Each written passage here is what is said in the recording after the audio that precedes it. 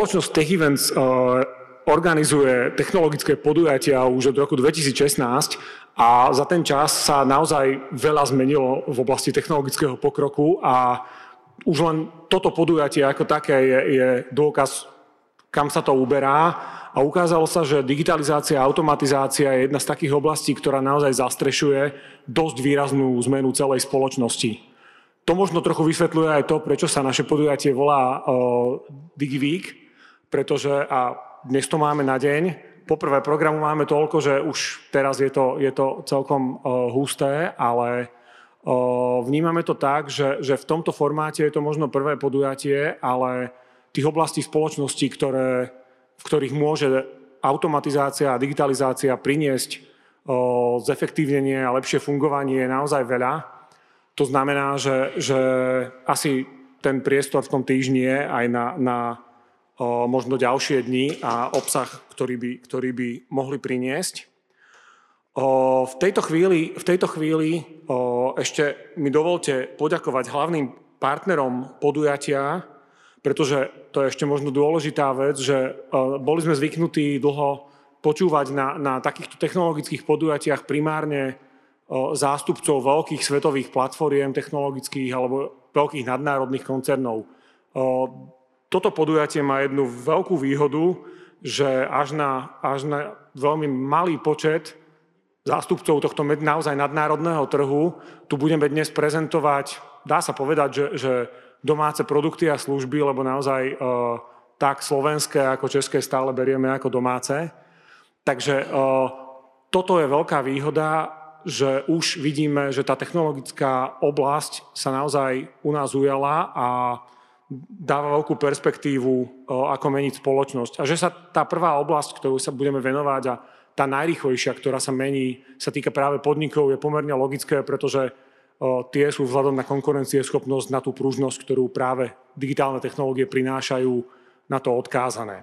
Takže v tejto chvíli iba poďakujem za dnešné podujatie hlavným partnerom, čo sú spoločnosti CRIF a Digitance a silnému podporovateľovi Freelo, samozrejme organizátorovi konferencie spoločnosti Tech Events, spoluorganizátorovi Slovenskej asociácii finančníkov a dôležitému partnerovi, vďaka ktorému táto konferencia má kde byť a tým je, okrem iného aj moja alma mater, Ekonomická univerzita v Bratislave, v ktorej aule sa nachádzame a posledným mobility partnerom tohto podujatia je spoločnosť Autopalas Bratislava. Ak ste si pred chodom všimli niekoľko vozidiel značky BMW, tak tie sú súčasťou toho, čo sa na našom podujatí volá Expo.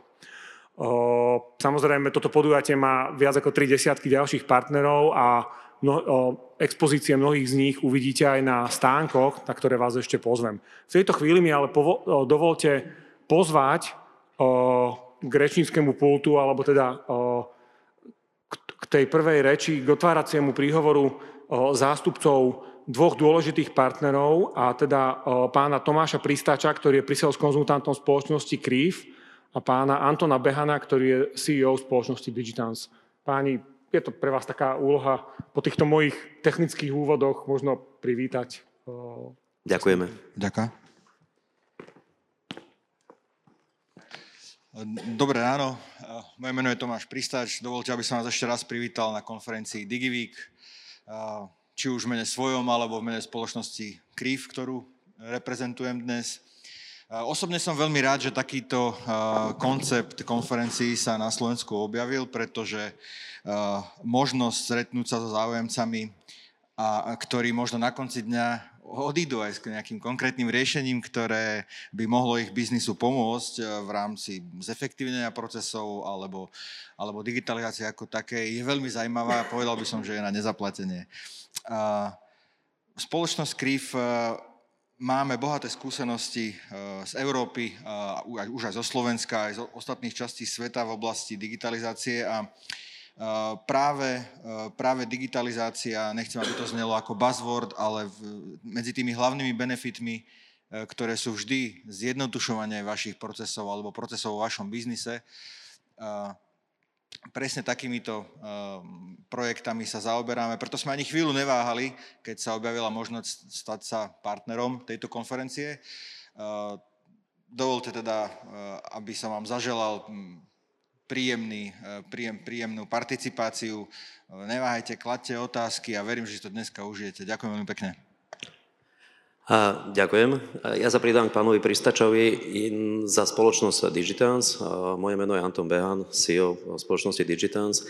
Rovnako som veľmi rád, že tento formát konferencie, ktorý podľa mňa bude začiatkom dlhej éry, a ako som sa už pýtal, Digiweek sa naozaj stane Digiweekom a nebude to Digiday, dnes je to Digiday. A pre nás, ako spoločnosť Digitance, je digitalizácia v podstate súčasťou úplného genotypu, alebo to, čo máme zakodované v tom jadre našej firmy.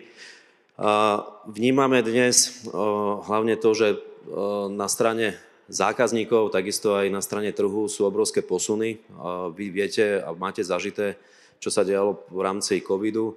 Vidíte, čo sa dnes deje v rámci tých všetkých tlakov, ktoré sú či už na strane inflácie, rôznych kríz, ktoré tu máme okolo seba. V skutočnosti ten net efekt je to, že je obrovský tlak na náklady. Vy ako spoločnosti dnes bojujete každý deň na stránke produktivity, profitability a nákladovosti. A na druhej strane máte klientov, ktorí menia svoje návyky, menia svoj spôsob komunikácie, preferencie komunikácie a čo je najhoršie pre vás, alebo tá čo je najväčšia výzva pre vás, zvyšujú nároky. Tie nároky sú tak obrovské a hlavne tá tolerancia na zlyhanie na vašej strane je čoraz nižšia a nižšia. Vnímame, že na Slovensku z pohľadu digitalizácie sú obrovské priepastné rozdiely vo firmách. Nie je dnes asi žiadna firma, ktorá by nejakým spôsobom nedigitalizovala a ten COVID ju nejakým spôsobom neprinútil nájsť či už jednoduché, zložité, komplexné alebo sofistikované riešenie na digitalizáciu. To, čo ale vidíme z našich skúseností a z našich klientov, že je len málo firiem, ktoré dokázali ten vzorec nákladovosti, efektívnosti v digitalizácii spojené spolu s tou klientskou experience, alebo teda naozaj dotiahnutie toho zážitku klienta do tej najlepšej a do tej najlepšej formy mali naozaj ich málo. A ten vzorec často je možné riešiť jedine riešením nejakých platform alebo nejakých projektov, ktoré majú dobre premyslený spôsob realizácie a na druhej strane umožňujú centralizovať tú digitalizačnú tému. Možno len záverom poviem, že áno, nie je len tá externá časť vplyvov, ktorá je na strane či už hospodárstva alebo ekonomickej situácie, ale aj samozrejme disruptívne inovácie, ktoré vidíme všade naokolo nás, sú veci, ktoré formujú a nútia firmy posúvať sa dopredu. Tých posledných 6 mesiacov z každej strany na vás vyskakujú témy ako je generatívne AI, ChatGPT. Je to super krásna vec. My na strane Digitance vidíme, že je mnoho firiem, ktoré ešte dnes len sníva o naozaj nejakom automatizovanom messagingu a SMS-ka je pre nich tá najlepšia, najrýchlejšia a zatiaľ v podstate niekedy aj jediná forma, ako komunikujú so svojimi zákazníkmi. Čiže to, čo je často dnes priepastným rozdielom medzi firmami a medzi práve tou úrovňou digitalizácie, je zároveň aj tá najväčšia príležitosť na posunutie tých procesov a tej vašej efektivity fungovania voči vašim klientom. My by sme boli veľmi radi ako partner, aby táto konferencia pre vás bola naozaj inšpiráciou a aby ste sa dostali k možným riešeniam a zároveň aj prístupom, ako pomôcť boostovať vašu digitalizáciu, ako nájsť ten správny vzorec, kde zvýšením efektivity a znížením nákladov na strane vášho operačného modelu a na druhej strane zvýšením kvality obsluhy budete schopní naozaj vašich klientov posúvať dopredu a budete získavať ten akvizičný potenciál a tú produktivitu a profitabilitu, ktorú potrebujete. Takže ešte raz želám vám príjemné prežitie tohto dňa a pevne veríme spolu aj s našim ďalším kopartnerom, že si to užijete a toto bude základ pre ďalší ročník konferencie, kde už budeme pridávať ďalšie dni. Takže ďakujeme. Ďakujeme. Páni, ďakujem veľmi pekne aj za vaše príhovory, ale hlavne za vaše dôležité partnerstvo tohto podujatia. A v tejto chvíli rovno, jednak aj kvôli bežiačemu času a nášmu nabitému programu prejdeme k k prvému panelu. Na začiatok ešte poviem niekoľko takých technických vecí, ako budeme fungovať. V každom paneli budeme mať speakerov, ktorých vám aj predstavím, aj budú nejakým spôsobom buď prezentovať svoje podklady, alebo nejakým spôsobom konverzovať o týchto témach so mnou. Samozrejme, je tu priestor aj na to, aby ste sa pýtali vy. Používame na to pomerne tradičné slajdo, či už s tým QR kódom, alebo s hashtagom Digiweek, cez ktorý môžete klásť aj otázky. Len pre vašu informáciu, tie budem sa snažiť priebežne zapracovávať aj do toho, čo sa budem speakerov pýtať, a na konci každého panelu bude krátky priestor, kde práve tieto otázky budeme môcť položiť. Pokiaľ by to náhodou čas neumožnil, aby sme vyriešili takýmto spôsobom všetky otázky, máme, ako sa na technologickú konferenciu patrí, jedno riešenie aj na toto, ale o tom vám poviem až na konci toho panelu. Takže v tejto chvíli by sme sa mohli pustiť do debaty a konkrétne predstaviť prvú tému. Tu vôbec predstavíme ňou tému celého dnešného podujatia, a to je digitalizácia a automatizácia. Takže v tejto chvíli už prejdem do panelu.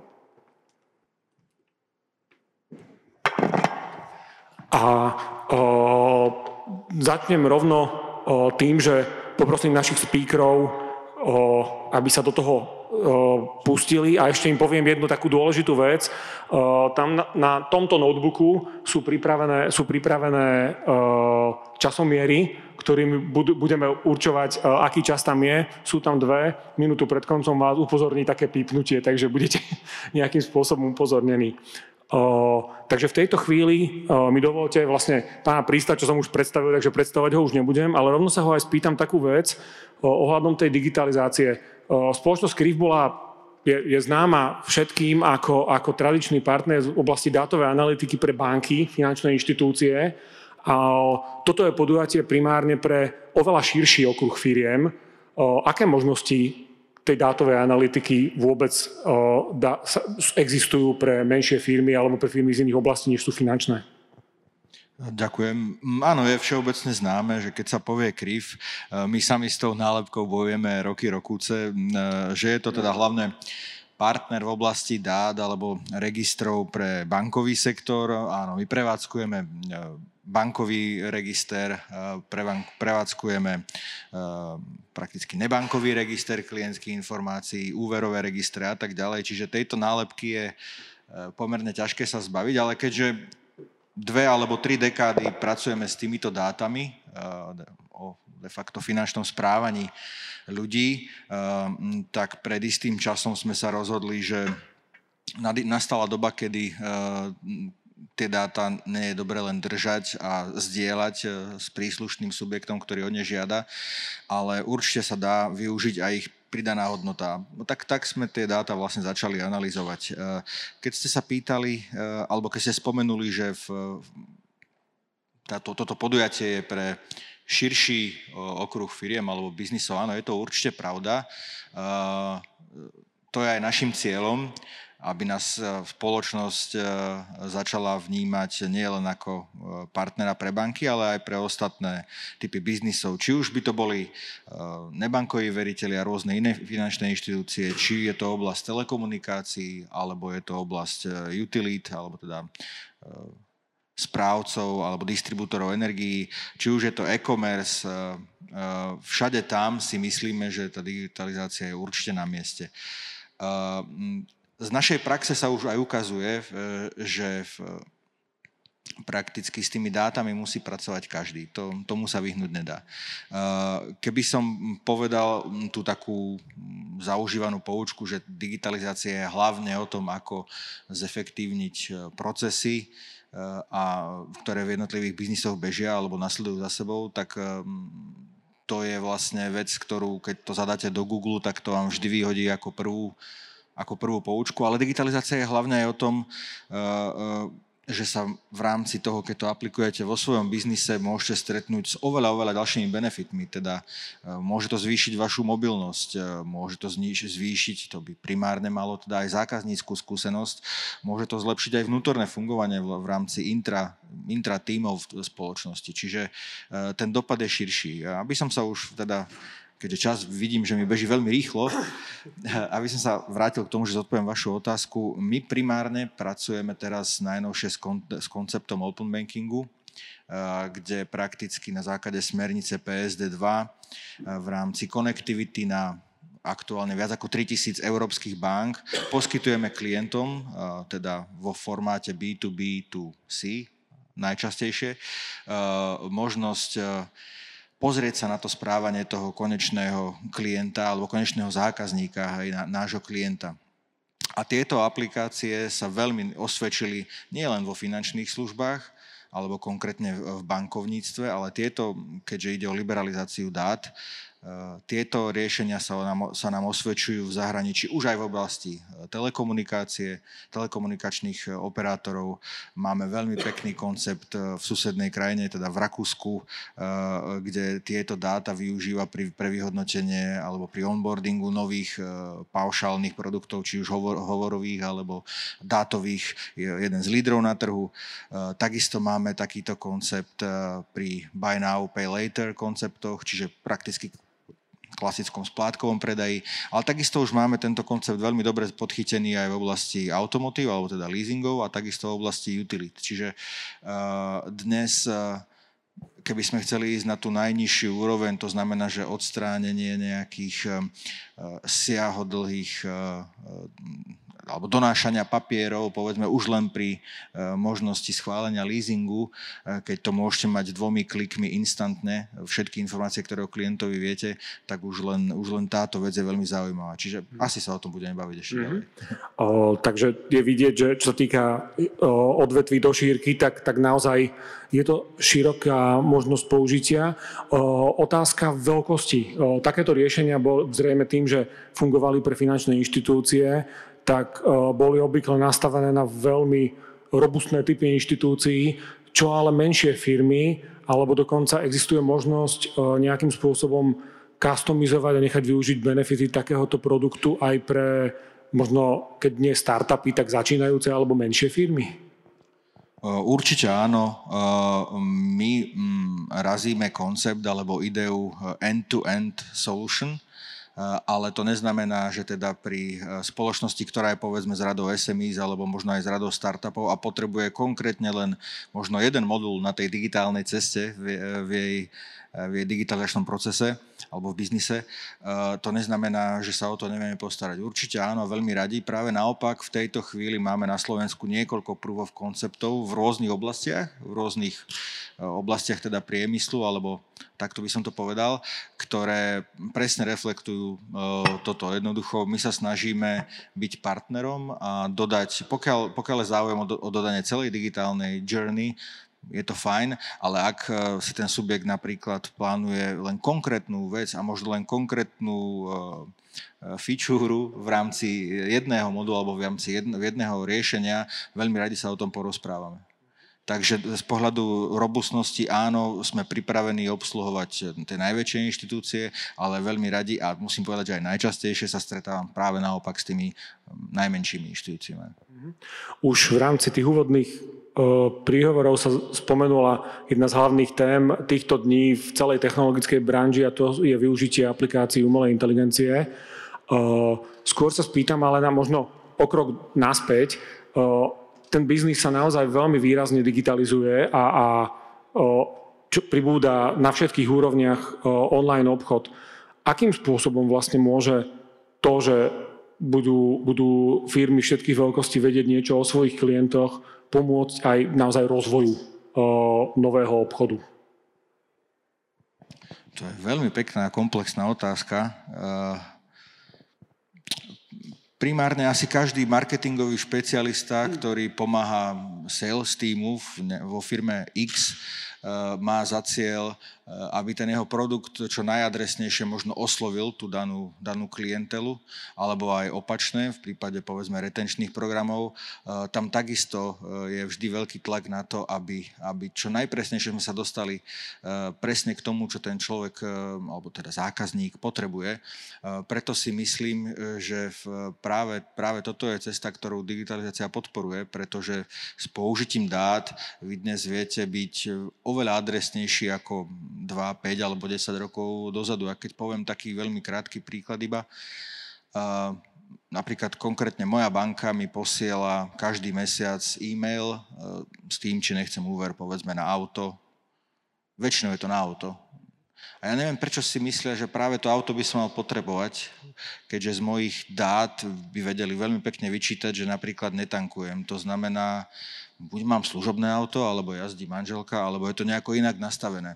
Čiže namiesto toho, aby to bolo takéto chladné a neadresné, by sa dalo veľmi lepšie pracovať. A to neplatilo na bankách, to platí vlastne skrz celý obchod, dá sa povedať. Môžete adresne vedieť v rámci dát alebo zistiť, a umelá inteligencia tomu len pomôže v budúcnosti, kedy ktorého zákazníka s čím presne osloviť a tým pádom aj uspieť. A možno posledná veta. V rámci open bankingu je jedna taká funkcionalita, ktorú ja mám veľmi rád a volá sa the best time to debit. A to je funkcia, ktorá vám povie o vašom zákazníkovi, kedy je najlepšie ho debetovať, alebo teda mu rovno niečo ponúkne, lebo vtedy viete, že má najväčší rozsah prostriedkov na svojom účte k dispozícii. A potom je už úplne iné, či posielate tzv. Cold maily marketingové všeobecné, alebo či mu presne toho 17. pošlete e-mail: Janko, dneska máme nový iPhone pre teba a dávame ti 150 eurovú zľavu na ňu. No, možno, že to zafunguje. Využijete, že na to práve v tej chvíli má, keď to tak poviem. Tú poslednú minútu, ktorú máte ešte k dispozícii z času, sa spýtam takú vec. Možno, že návrat k pôvodnej funkcii systému, z ktorého CRIF vyšiel, a to bol vlastne kreditný register. Ako je to s bezpečnosťou? Otvára tá doba naozaj s veľa onlineovým obchodom aj nové riziká, ktoré treba ošetriť? Prirodzene oblasť kyberbezpečnosti je podľa mňa veľmi poddimenzovaná na Slovensku. Za posledných 5 rokov, hovoria o tom vlastne všetky štatistiky verejné, či už európske alebo globálne, rastie obrovský nárast zraniteľnosti, rastie počet útokov, ale ja nie som úplne špecialista na túto oblasť, ale jedno z praxe viem, že vždy je tam najväčší prakticky, ako by som to povedal, najdôležitejší prvok v tej zraniteľnosti je ľudský faktor. Čiže ako sa vyvíjajú útočníci, tak by sa mali vlastne edukovať a vyvíjať aj spotrebitelia. V tom si myslím, že na Slovensku trošku pokulhávame, preto sa tu darí veľa druhom podvodov. Ale áno, kyberbezpečnosť by mala byť podľa mňa v každom biznise na prvom mieste, lebo môže ohroziť absolútne fatálne váš biznis. Ďakujem veľmi pekne. Myslím si, že toto bolo aj posunutie témy pre ďalších rečníkov. Myslím, že to je hodné aj potlesku. A ja v tejto chvíli priamo prejdem v oblasti digitalizácie na prezentáciu pána Daniela Zrusta, ktorý je solutions architektom spoločnosti Make. A v podstate to, čo nám on povie, je v zásade, bude vychádzať z ich názoru, že digitalizovať alebo automatizovať sa dá prakticky čokoľvek, pokiaľ viem. Tak uvidíme, čo všetko sa dá.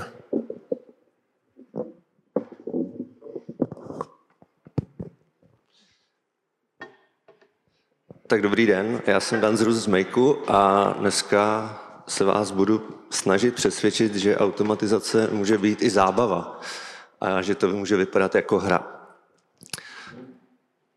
Tak, času není mnoho, takže já nebudu moc povídat, budu spíš ukazovat. Nejdřív si teda trošku teoreticky řekneme o tom, co je Make, pak vám tady ukážu takové demo, kde si něco postavíme tady přímo na stage, abyste mi věřili, že to je opravdu jednoduché. A pak, pokud zbyde čas, jakože nejspíš ne, tak se můžete ptát, ale když tak nás můžete chytit tam vpravo nahoře na balkoně, máme tam stánek. Tak, já než začnu povídat o Makeu samotném, tak bych chtěl říct, že já nejsem programátor, jo? Já jsem doma chodil na VŠE, což je v podstatě univerzita tohoto typu v Praze. A i tak tady dneska můžu stát jako Solutions Architect, což zní jako strašně fancy. Ale tím chci říct, že vy všichni, co jste tady v tom sále, to, co tady budu ukazovat, byste nejspíš zvládli. Takže jako zahojte předsudky, že to je moc složitý, že to je pro ajťáky a tak dále. Není, je to pro každého z vás tady v sále. Jo? Tak pojďme na to. Tak co to je Make? My říkáme, že Make dává možnost každému inovovat bez omezení. A vy v podstatě v Makeu přetváříte svoje existující business procesy v rámci našeho visual jako builderu do nějakých automatizací. My je nazýváme scénáře. Jo, takže vy tam v podstatě navrhujete ty pracovní postupy, které už máte, nebo trošku je možná aktualizujete. A tím, jak vám to jde v té hlavě, tak vy prostě vytváříte si ten scénář. A krása je ta, že, jak jsem říkal, vy nemusíte být programátor, takže vy se k nějakému výsledku dokážete dobrat už třeba jako za 10 minut, jak se tady ukážem. Samozřejmě složitější automatizace můžou trvat třeba hodinu, nebo 2, nebo 2 dny, ale pořád to bude rychlejší, než kdybyste to měli programovat prostě od začátku, najmout si programátora, založit si jako někde server, nebo provozovat to prostě na cloudu a tak dále. Záměrně to tedy bylo vytvořeno pro kohokoliv bez nějakých zásadních programovacích znalostí. My aktuálně teďka podporujeme cca 1500 aplikací, což je dost. A kdybychom náhodou nějakou nepodporovali, tak jsou i cesty, jak se připojit do aplikací, které prostě v tom katalogu zatím nemáme.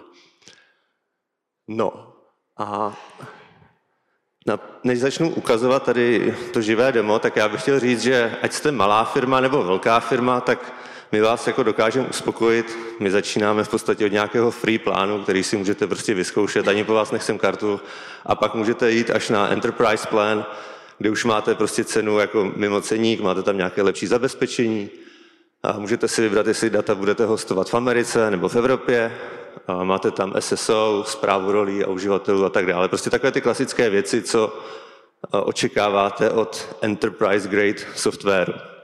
Tak a protože jsem říkal, že nebudu mluvit moc, tak si dáme ještě poslední slide, že se musíme samozřejmě pochlubit, které firmy nás používají, protože co by to bylo za prezentaci bez log.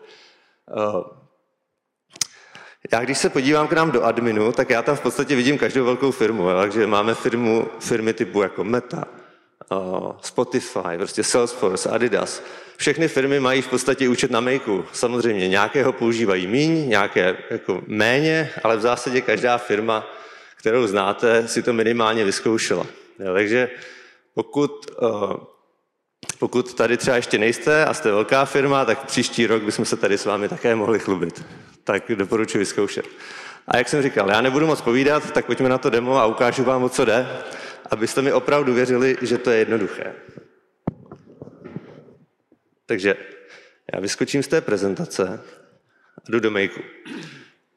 A my budeme mít takový jako jednoduchý biznisový problém. Prostě představte si, že vám chodí faktury na váš nějaký firemní fakturační mail a vy potřebujete založit si řádek pro každou novou fakturu do nějakého jako Google Sheetu, kde si vytvoříte log prostě těch faktur, co vám chodí. A zároveň, když ten e-mail má přílohy, tak vy si ty přílohy musíte uložit jako na Drive do složky a když se to celé vykoná, tak vy potřebujete si poslat zprávu na Slacku, jo, že teda hele, přišla ti nějaká faktura. No a tenhle proces se dá vytvořit v podstatě za 10 minut v Makeu. Já to tady nejdřív pustím, ukážu vám, že to v podstatě vypadá jako ta hra, jak se to bude celé točit a pak si to tady prostě postavíme spolu zároveň live on stage. Tak pojďme na to. Takže tady mám ten soubor, kde se mi ukládají ty informace o těch příchozích fakturách. V podstatě jeden řádek rovná se jako jeden e-mail. Tady mám prázdnou složku na Driveu, kam by se ty faktury měly ukládat. A tady mám první mail, kde mám prostě nějaké 2 obrázky, dokonce tady jako je jedna faktura v tom. A protože ten e-mail může mít 0 až jako nekonečno těch příloh, tak budeme tam muset mít nějakou logiku, která to jako pochopí a zprocesuje. Já to tedy nejdřív pustím to, co jsem si tady připravil předem. Tohle je tedy ten scénář, to je ta automatizace, kterou jsme si vytvořili a ty bubliny jsou v podstatě moduly, které vykonávají jednotlivé kroky, kdy se ten scénář jako řeší v podstatě, kdy se řeší ten problém a předává se informace v podstatě z jednoho modulu na druhý. Tak pojďme na to. Já si tady jenom vyberu, kde mám začít, protože když to pouštím takhle z ruky, tak my musíme vždycky říct, z jakého momentu jako v minulosti se má odpíchnout, ale pak už to samozřejmě může běžet třeba každých 5 minut. Takže teďka pouštím ten scénář. Vidíte, jak se to všechno pěkně točí, jak je to barevný, jak říkám, vypadá to jako hra. Už nahráváme ty přílohy na Drive, přicházíme zpráva na Slack. Takže tady vidíte, že nám přiskočil jeden řádek, make demo scenario, což byl ten e-mail ode mě, sám sobě samozřejmě, tady nějaká hloupá message, klasická programátorská. Tady si říkám, že byla příloha a tady vidím na Driveu, že mi přibývají postupně ty soubory, už tam jsou 2. Jo, takže to zjevně zafungovalo, já ještě tady můžu otevřít Slack, který jsem si tady zapomněl připravit. Nicméně tady vidíme, že opravdu mi tady přišla zpráva, hele, přišel ti nový e-mail s přílohama od tohoto sendera a předmět byl takový a makový. Takže jako so far so good, zjevně to funguje, ale jak říkám, ono to je jednoduché, tak si to pojďme ukázat a pojďme si to postavit tady live on stage. Takže první krok je ten, že my musíme monitorovat e-maily. Takže já si tady použiju modul, který se jmenuje Watch Emails. Já si tady půjčím tento filtr. V rámci toho modulu, vy tam samozřejmě musíte se připojit do toho Gmailu, já už to mám připravený, řeknete mu, jakou složku má monitorovat.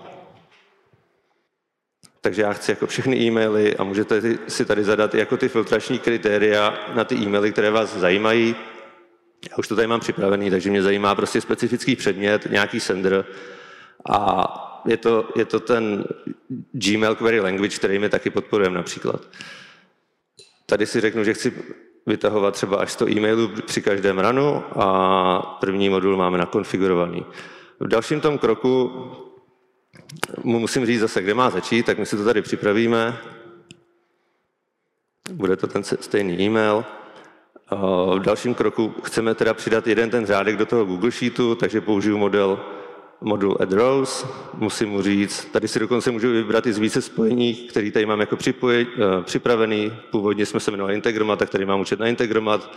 Teďka už nevím, jsme jako make, takže už tady máme účet na make a takhle můžu mezi tím přepínat. A teďka si vyberu soubor, do kterého budeme teda ukládat ty informace o těch příchozích e-mailech. Prostě ho takhle jednoduše najdu.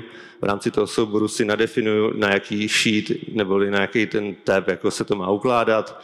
A teďka už začíná ta zajímavá část, kdy skutečně jako budeme něco dělat a vy v podstatě ty informace předáváte tím, že mapujete proměnné, které vám chodí z předchozího modulu do toho stávajícího. Takže já vezmu takhle předmět z toho Gmailu a šoupnu to do toho sloupce předmět v Google Sheetu. Vidíte, tady mám předmět, tak jsem to takhle namapoval. Takhle si tady i hodím, od koho to bylo, jaká byla ta zpráva. A teďka už jsou tady takové trošku pokročilejší věci, které musíme vyřešit. Tak jako když jsme to uložili, tak já tam můžu použít funkci now, což je jakože teď. A ještě, aby to vypadalo trošku líp, tak můžu si to naformátovat přes inline funkce, které my takhle podporujeme. Pokud znáte funkce z Excelu, tak je to všechno velice podobné, nebo z Google Sheetu.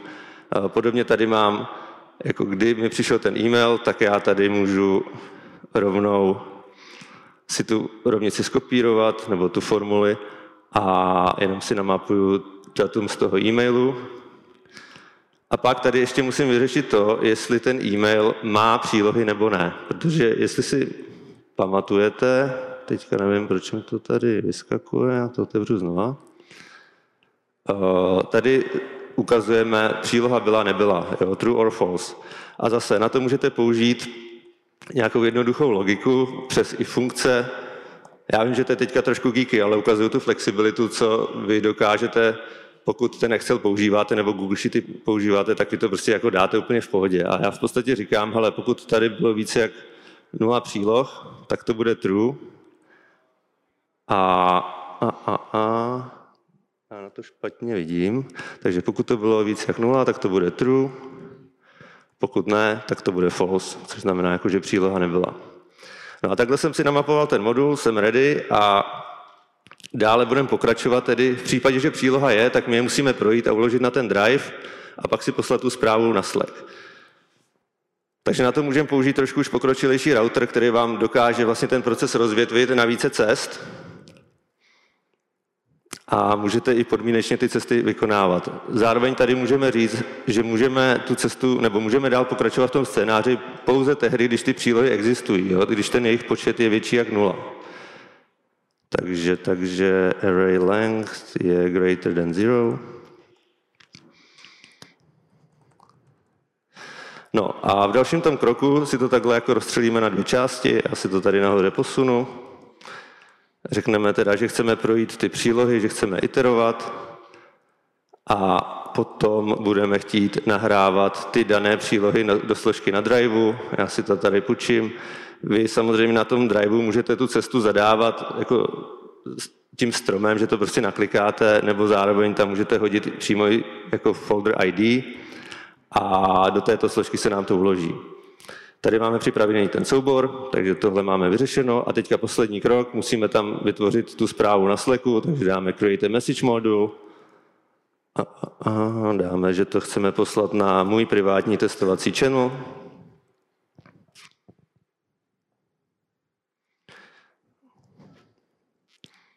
A tady si můžu zkonstruovat tu zprávu pro ten Slack a můžu říct, hey, a new email with attachments arrived. Takhle si tady dám nějaký jako nadpis a pak můžu říct od koho, dáme třeba sender name, do závorky můžeme dát e-mail, subject a to by mohlo stačit prozatím. No a teďka, když ten scénář pustím, tak by se mělo by se stát to samé, co se stalo předtím, když jsem to měl připravené. Tak doufám, že jsem to udělal dobře, aby to vypadalo, že tomu opravdu rozumím. Tak pojďme na to. Tak a teď se nestalo nic. Já si teda musím vybrat asi, kde začít, protože on ten e-mail nevidí. A nebo mám chybu v tom filtru, že mi tam skočilo nějaké písmenko navíc, uvidíme. Tady se někde musela stát chyba, pardon.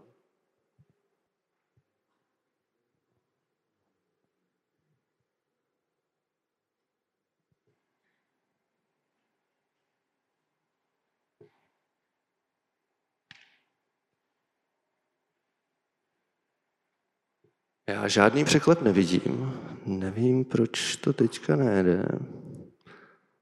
Zkusíme to ještě jednou.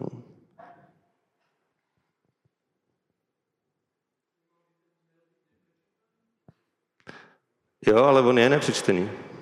Is unread. Tady je normálně nepřečtený. To je takové kouzlo živých dem, když to děláte na stage, tak ono to pak většinou nefunguje, když jste si to jako 20krát zkoušeli doma. Dokonce teďka tady je nějaký fail, tak to je ještě lepší. Ale nebojte, není to poprvé, co mi to nefunguje. Ještě to zkusím jednou. Zajímavé. Tak jak bychom to udělali? Já zkusím trošku změkčit ten filtr. Zkusíme tady odebrat nějaké podmínky. A pozbudím vás, ešte máte minútu a pol na riešenie. Fakt? Tak to je dobré. Hned se mi dýchá lépe. Ale tady to vypadá na nějaký fail, jako nevím, jestli třeba nejde internet. Subject, make demo scenario. Jako ono to je docela jako jednoduchý. Tady nejsou žádné zásadní komplikace v tom. Choose where to start. Tak zkusme to naposled. Ale nevím, co se děje. Obvykle to funguje. Ale stále máte minutu. Já to zkusím schválně tady v tom původním scénáři ještě, ale to vypadá prostě na nějakou jako náhodnou chybu teďka. Ale tak ten první funguje. Tyjo, tak kde se stala chyba? Gmail filter. All mail.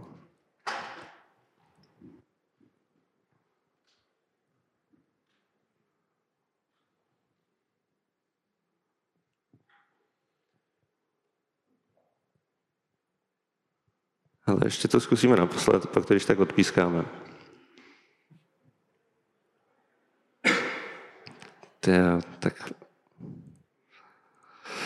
Tak nevím, kde se odrozy udělali chybu. Tady se mi to nějak kupí prostě dohromady a teďka ty složky tady přibývají. No, Já už to nebudu pokoušet.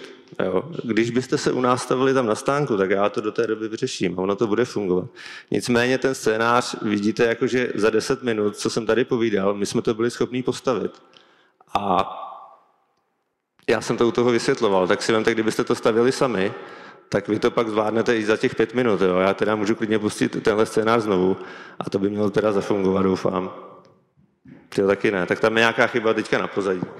Ale viděli jste, že na začátku to prostě jako proběhlo a ta logika toho stavění scénáře je opravdu jednoduchá. Vy v podstatě přetahujete ty moduly a tím vlastně každý modul je jeden krok v tom vašem business procesu a tím vlastně vy ten proces zároveň stavíte a vizualizujete. A jak říkám, nemusíte být na to programátor, je to velice jednoduché, obvykle to funguje. Jo. 99% k tomuto, v 99% to funguje, k tomuto politování hodnému nedopatření dochází maximálně jednou za 10 let.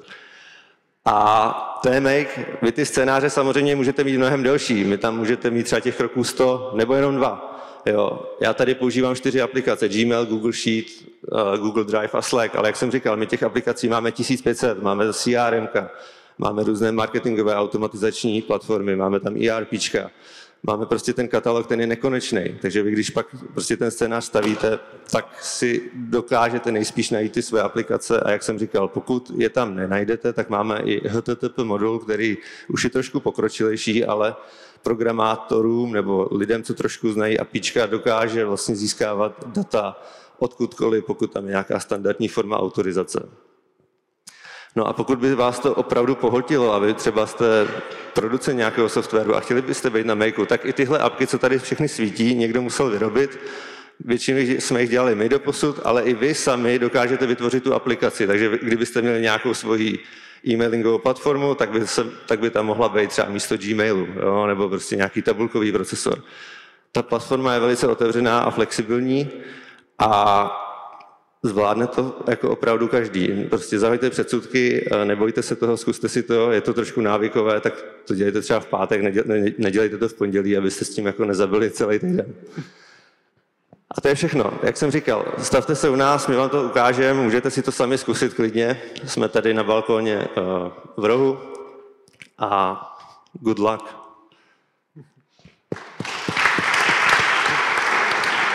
Ďakujeme veľmi pekne, takže už to balansujeme aj vidieť, že na tejto konferencii sa o automatizácii a digitalizácii nielen hovorí, ale sa tu aj priamo vykonáva a dokonca sa testuje aj troubleshooting. V tejto chvíli môžeme rovno pokračovať a pri rečníckom pulte už je pripravený pán Adam Bárta, ktorý je CPO spoločnosti Tabidoo Cloud. Nech sa páči. Krásné dobré ráno. Já podpořím Dana, aplikace Make určitě funguje. Já se veřejně přiznám, že Make miluju a je to za mě přelomová technologie. Ale budu se snažit tu přednášku vrátit zpátky trochu na zem, protože za mě automatizace je až step 2. Nejdřív musíte mít pořádek v datech. A já se vám budu snažit ukázat, jak můžete ten pořádek v datech mít relativně rychle a za málo peněz. Ale na začátek vás budu se snažit motivovat, abyste se do toho pustili a budu se snažit vás motivovat, že dokážete všichni, co sedíte v této místnosti, dokážete víc, než si dneska myslíte. Stačí jenom k tomu používat technologie, které jsou kolem nás. Na všechno dneska existuje aplikace. Stačí jenom věnovat ten čas tomu, když v rámci vašich firemních procesů potřebujete řešit nějaké vylepšení, automatizaci, digitalizaci, tak stačí jít jenom na internet a najít tu aplikaci. Všechny firemní příběhy, které dneska řešíte, už byly vymyšlené a stačí jenom věnovat těm nástrojům chvilku času, pochopit je a začít je aplikovat na firemní procesy. Abych to dal do nějakého kontextu, co jsme vám z Tabidoo přijeli ukázat, je, že představte si situaci pár let zpátky, když jste si chtěli vytvořit vlastní web nebo rozběhnout nějaký e-shopový prodej. V podstatě tato agenda byla často zapovězená lidem, programátorům, kteří měli ty programovací znalosti a byli nám schopni postavit webové stránky. Nicméně už několik let jsou tady s námi redakční systémy typu WordPress, WordPress, kde si během jednotek hodin rozběhnete vaše webovky, nebo platformy typu ShopTet, Shopify, kde můžete v řádu jednotek hodin začít prodávat vaše produkty a služby. Všechny tyhle technologie jsou dostupné nám všem a i ne IT lidem, jako jsem já, tak stejně jako Dan, já nejsem programátor, ale jsem schopen tu aplikaci najít, naučit se ji ovládat a aplikovat ji na ten firemní proces. A abych to dal do nějakého kontextu, a na začátku jsem mluvil o tom, že potřebujete mít pořádek v datech, tak tyhle změny se dneska odehrávají i na poli informačních systémů. Představte si, že dneska jste v nějaké fázi vaší společnosti a řídíte firmu nějakým způsobem, možná nějaká data máte v Excelových tabulkách, máte jednoúčelové firemní systémy, nějaké účetnictví, možná něco na zakázky a tak dále, ale chcete to posunout dál a dneska v podstatě máte v základu dvě možnosti. Budete na internet a začnete řešit ten firemní proces. Trápí vás neefektivnost vašich obchodníků, tak budete určitě řešit CRM-ko. Potřebujete plánovat podnikové zdroje, tak budete hledat ERPčka a tak dál.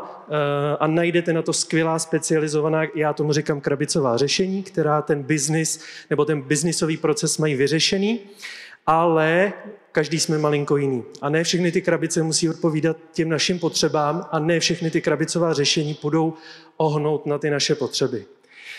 Druhý aspekt, já určitě před touhletou cestou nezrazuji, jenom vás sdílím, kam se to může posouvat, je, že za pár let ve vaší firmě poběží 5, 6, 7 různých informačních systémů. Setkáváme se s tím dnes a denně u našich zákazníků. No a ve finále všude platíte nějaký pronájem, spousta těch aplikací je dneska SaaSových, zaplatili jste nějakou implementaci, školíte lidi a můžete se dostat do stavu, že v rámci toho ekosystému těch aplikací je aplikace, která nemá API, a jste v podstatě v pasti v momentě, kdy chcete začít automatizovat ty firemní procesy, tak v podstatě ten systém je nepoužitelný. Takže i když dneska si myslíte, že API nepotřebujete, ale vybíráte nový informační systém, za mě jednoznačné doporučení, chtějte API, chtějte vědět, jak ho mají zdokumentovaný, protože určitě za pár let tuhle funkci minimálně oceníte. No a druhá situace, kudy můžete jít, je, že začnete vyvíjet informační systém na zelené louce. To znamená, najdete si IT firmu a řeknete, já jsem na trhu nenašel žádné krabicové řešení a potřebuji informační systém na míru. A jsou tam úskalí z hlediska jako technologie, musí se vybrat vhodná technologie, která tady bude s námi za pár let. A měli byste mít detailní zadání toho, co vlastně od toho systému očekáváte. No a ve finále na to sedne tým programátorů a samozřejmě programátor je dneska drahá pracovní síla a bude to trvat dlouho, bude to pravděpodobně trvat měsíce, ne-li roky a ve finále se tohle celé promítne na ceně. No a já jsem dneska tady z Tabidoo, abych vám představil technologii, a není to jenom o Tabidoo, je to o těch dvou slovech, po kterým se skrývá svět vývoje informačních systémů, který zažívá ohromný boom v následujících letech a v podstatě je schovaný pod těmito dvěma slovy. Předpokládám, že někteří z vás jste ty slova slyšeli, ale pro všechny ostatní, co vlastně znamená no-code. No-code jsou v podstatě platformy, představte si to jako stavebníci z Lega.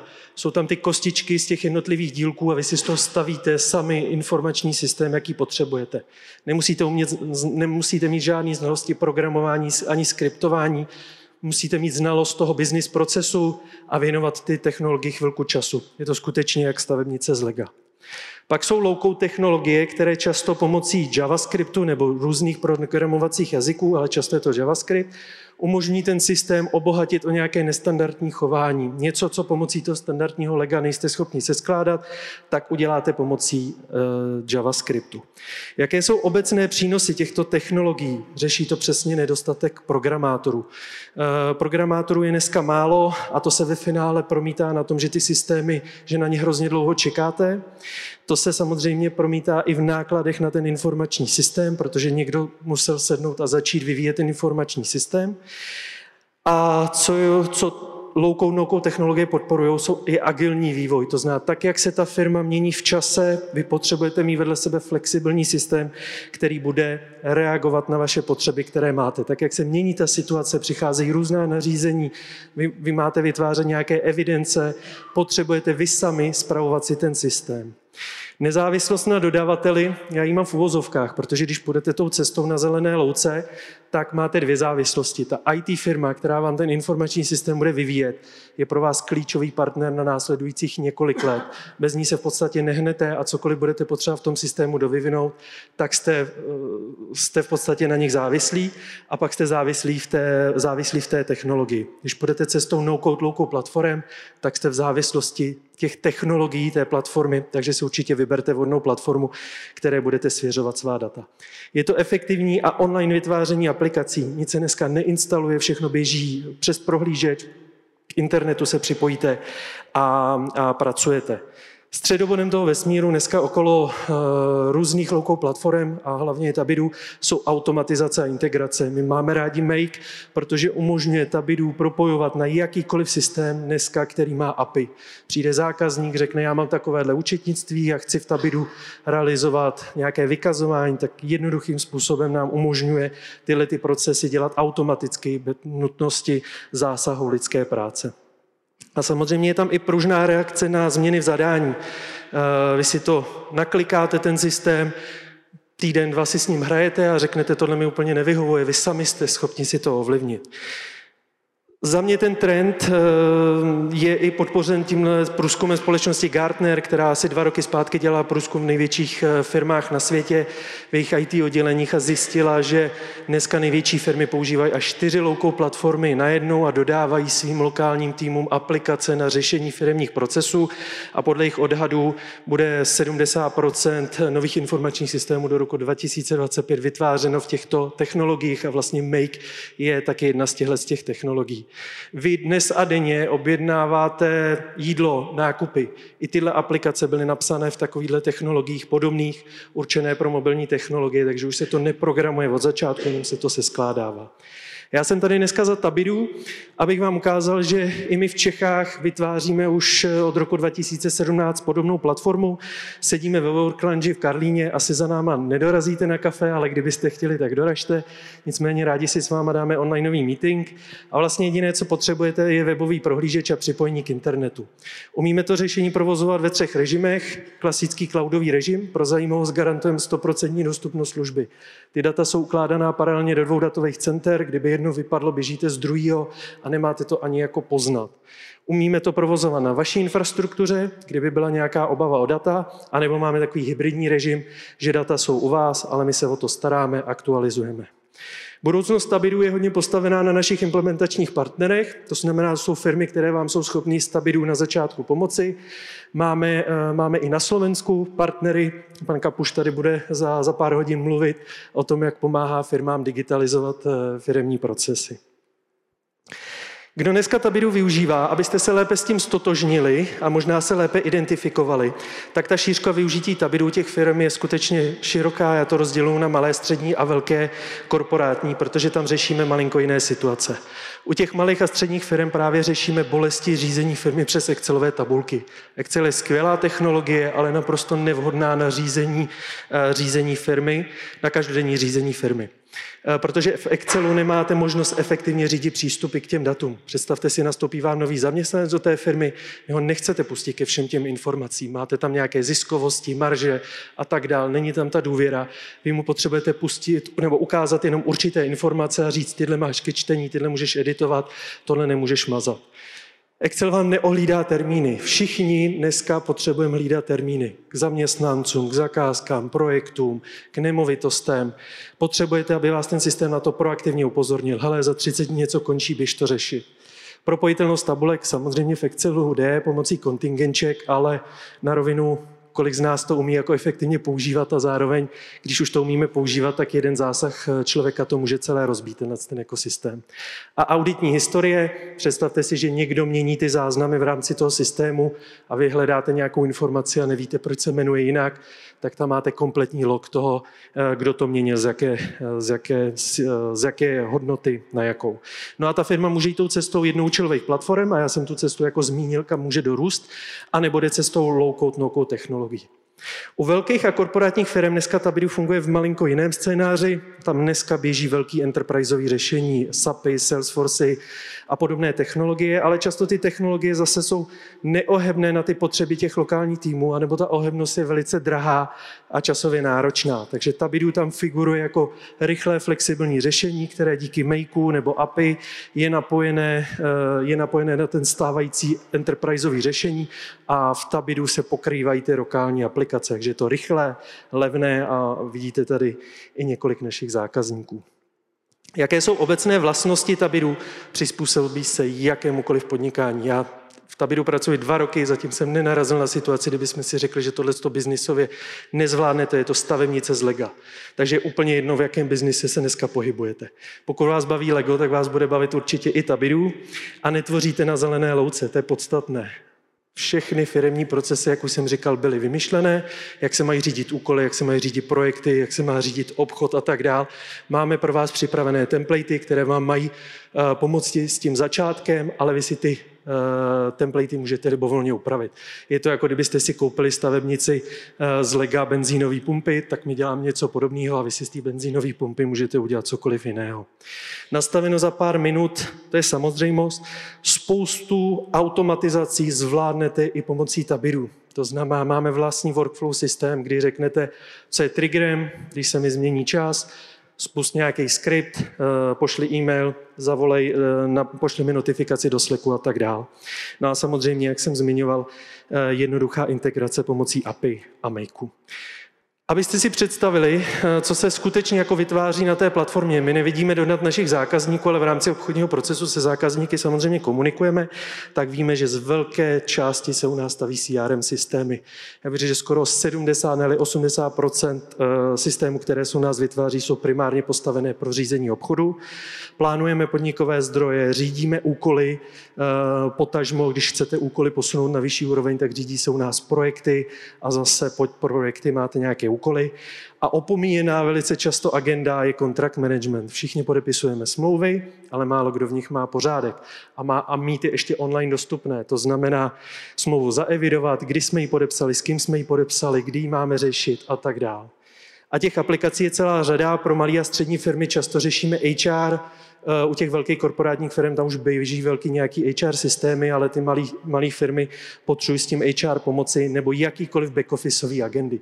Všichni dneska máme auta, klíče, helmy, boty, ty kolegyně na tom HR to potřebují evidovat a na jedno kliknutí vědět, hele, odchází Franta Omáčka, musí nám vrátit klíč, heslo, musíme změnit heslo, má nám vrátit helmu, má nám vrátit počítač, auto, cokoliv, co je připojené třeba k zaměstnanci. Máme pro vás připravený i produkt na digitalizaci provozu malé a střední firmy. Jmenuje se Digitální firma, už máme jeho druhou verzi a je to vlastně předpřipravené krabicové řešení, kde vlastně, a já ho možná ukážu, když bude prostor, kde vlastně sázíme na to, že všichni na začátku podnikání jsme vlastně stejní. Všichni máme 5 nejčastějších agent a jedno, co děláme. Všichni máme nějaké lidi, takže potřebujeme řešit HR, potřebujeme řešit obchod, potřebujeme spravovat firemní majetek, auta, klíče, cokoliv jiného, nemovitosti, potom ty back-officeové agendy a ten dokument management systém, to znamená pořádek v dokumentech. Provozní evidence jakýhokoliv typu. V Čechách a i u vás přišlo nařízení evidovat zaměstnance po covidu. Spousta firem prostě sáhla pro Excelové tabulce a začaly evidovat. Prošel testem Franta Vomáčka, ty Excely se někam uložili, ztratili, nikdo to nedohledá. Zákazníci, kteří běželi v Tabidoo, si během pár minut vytvořili tabulku, kterou si připojili k zaměstnanci a ráno u počítače jenom odškrtávali, kdo prošel jakým testem. Prostě je to rychlé, flexibilní a ten systém vám nebobtná v rámci nějakých Excelových tabulek. Či jakékoliv aplikace na míru. Mám tady pro zajímavost našeho zákazníka, jedna biofarma, a tady krásně jako příklad užití Tabidoo. Ten zákazník si v pátek vygeneroval účet a v neděli večer nám psal recenzi na Google, jak je z Tabidoo nadšený. Jeho potřeba byla taková, že má farmu, tam má skot a bojoval s evidencí provozu té farmy a potřeboval zaevidovat ten skot a potřeboval zaevidovat pastviny a měl vlastně ten motiv, proč to potřeba řešit, že mu často utečou krávy z pastviny a on chtěl na mobilu vědět, kolik těch krav má vlastně hledat. Takže díky Tabidoo, který běží ve webovém prohlížeči, tak je schopen na mobilu zjistit, že hledáme 30 kráv s takovýmhle číslama. Samozřejmě to si naklikal během pár hodin v Tabidoo a zamiloval se do toho produktu, takže tam dneska eviduje veškeré lékařské prohlídky a matky, otce a celkový ten provoz té farmy a zvládnul to celé sám. Fakt celé sám, my jsme mu s tím nepomáhali.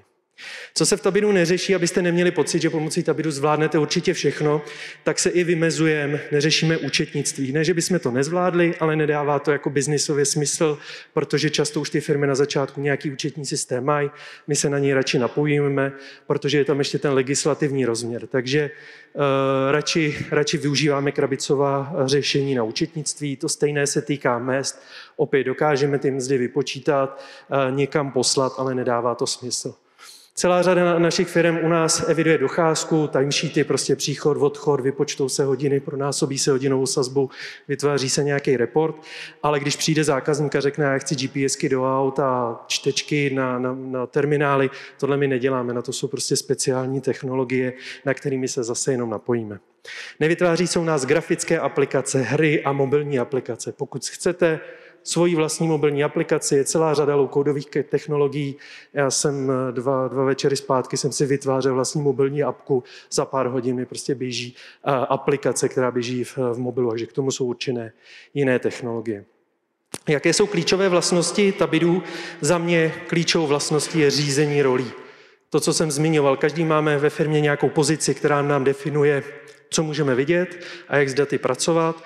Takže to Tabidoo splňuje, spousta automatizací firemních procesů. Máme vlastní reportingový nástroj, respektive není náš, my ho máme integrovaný, ale ten vám v podstatě z Tabidoo umožňuje vytvářet jakékoliv dokumenty. Faktury, dodací listy, předávací protokoly.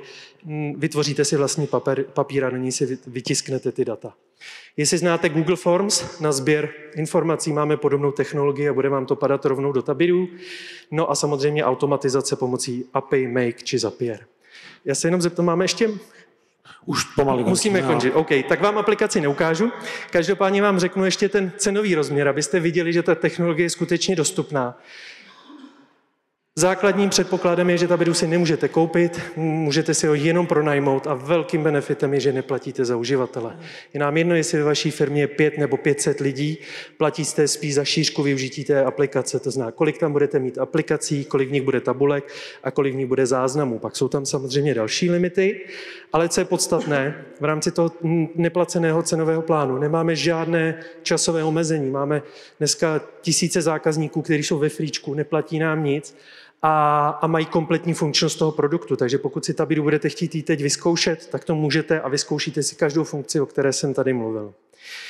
Já se asi zeptám jenom, jestli nějaká otázka. Myslím, že v této fáze nie, ale budeme mít samozřejmě priestor ještě. OK. Tak poslední slide. Najdete nás na stánku 29, tady dole. Rád vás tam uvidím. Pokud vás Tabidoo zaujalo, tak se určitě zastavte. Rád vám ukážu Tabidoo v praxi, abyste viděli, že je to fakt jednoduché.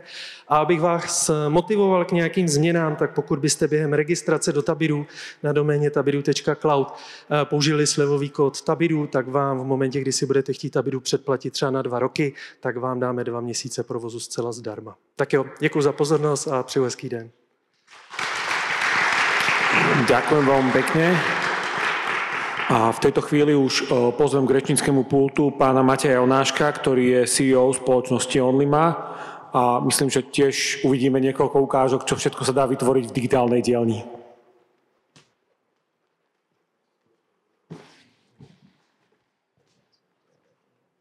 OK.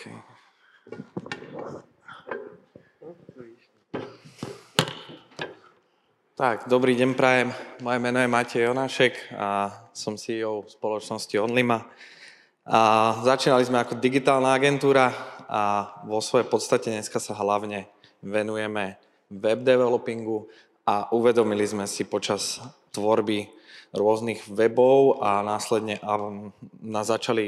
začali naši klienti dotazovať po nejakých aplikáciách, ktoré následne digitalizujú a procesy v daných spoločnostiach.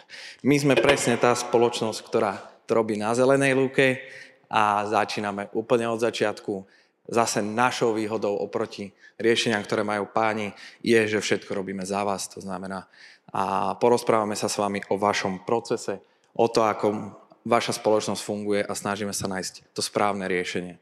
Ja osobne preferujem spoločnosti, u nás v našej spoločnosti to, aby sme sa pozerali na zákazníka a presne tak, ako keď si kupujete letenku. To znamená, chcem ísť dneska z Bratislavy, chcem ísť do New Yorku, kúpite si letenku, o nič sa nestaráte. Hej.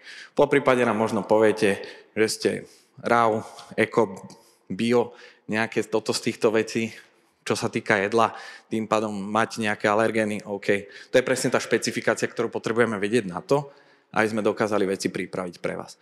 A prečo vlastne digitálna transformácia? Veľa vecí tu bolo povedaných, takže vo svojej podstate to iba nejakým spôsobom zhrniem.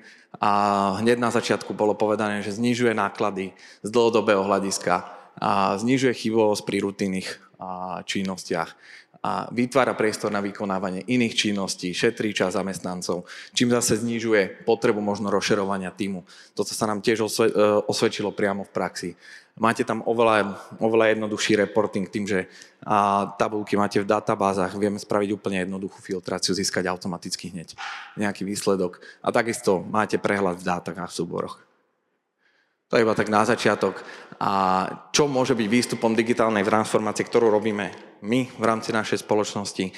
A sme orientovaní možno na také menšie stredné firmy, a čiže výsledkom môže byť nejaká webová aplikácia, mobilná aplikácia, po prípade to môže byť mix webovej a mobilnej aplikácii. A ako vidíte aj v jednom z príkladov, ktoré ukážem, ktoré sme robili, alebo sú to nejaké konkrétne moduly dorobené priamo do vášho existujúceho systému alebo e-shopu.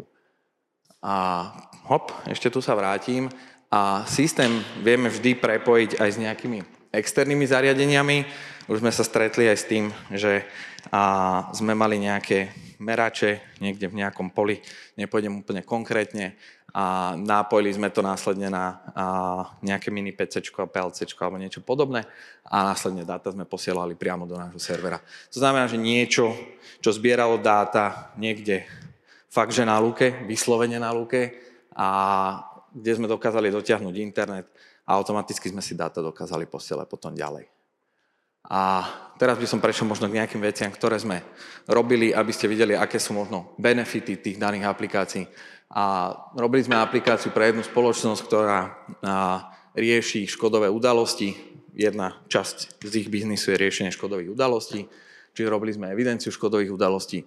Čiže ich interní likvidátori majú prehľad o nahratých škodách v systéme a samotný systém im asistuje. A sú tam rôzne automatizácie, čiže nejaké automatické úkony. Napríklad vznikne škodová udalosť, hej, všetci máme auto a ja som tuto do jedného pána skoro narazil dneska ráno, takže vnikla by náhodou škodová udalosť, možno tu sedí, bude vedieť. A nahrali by sme ju, vedeli by sme ju nahrať napríklad cez mobilnú aplikáciu, ktorú sme pre nich vytvorili.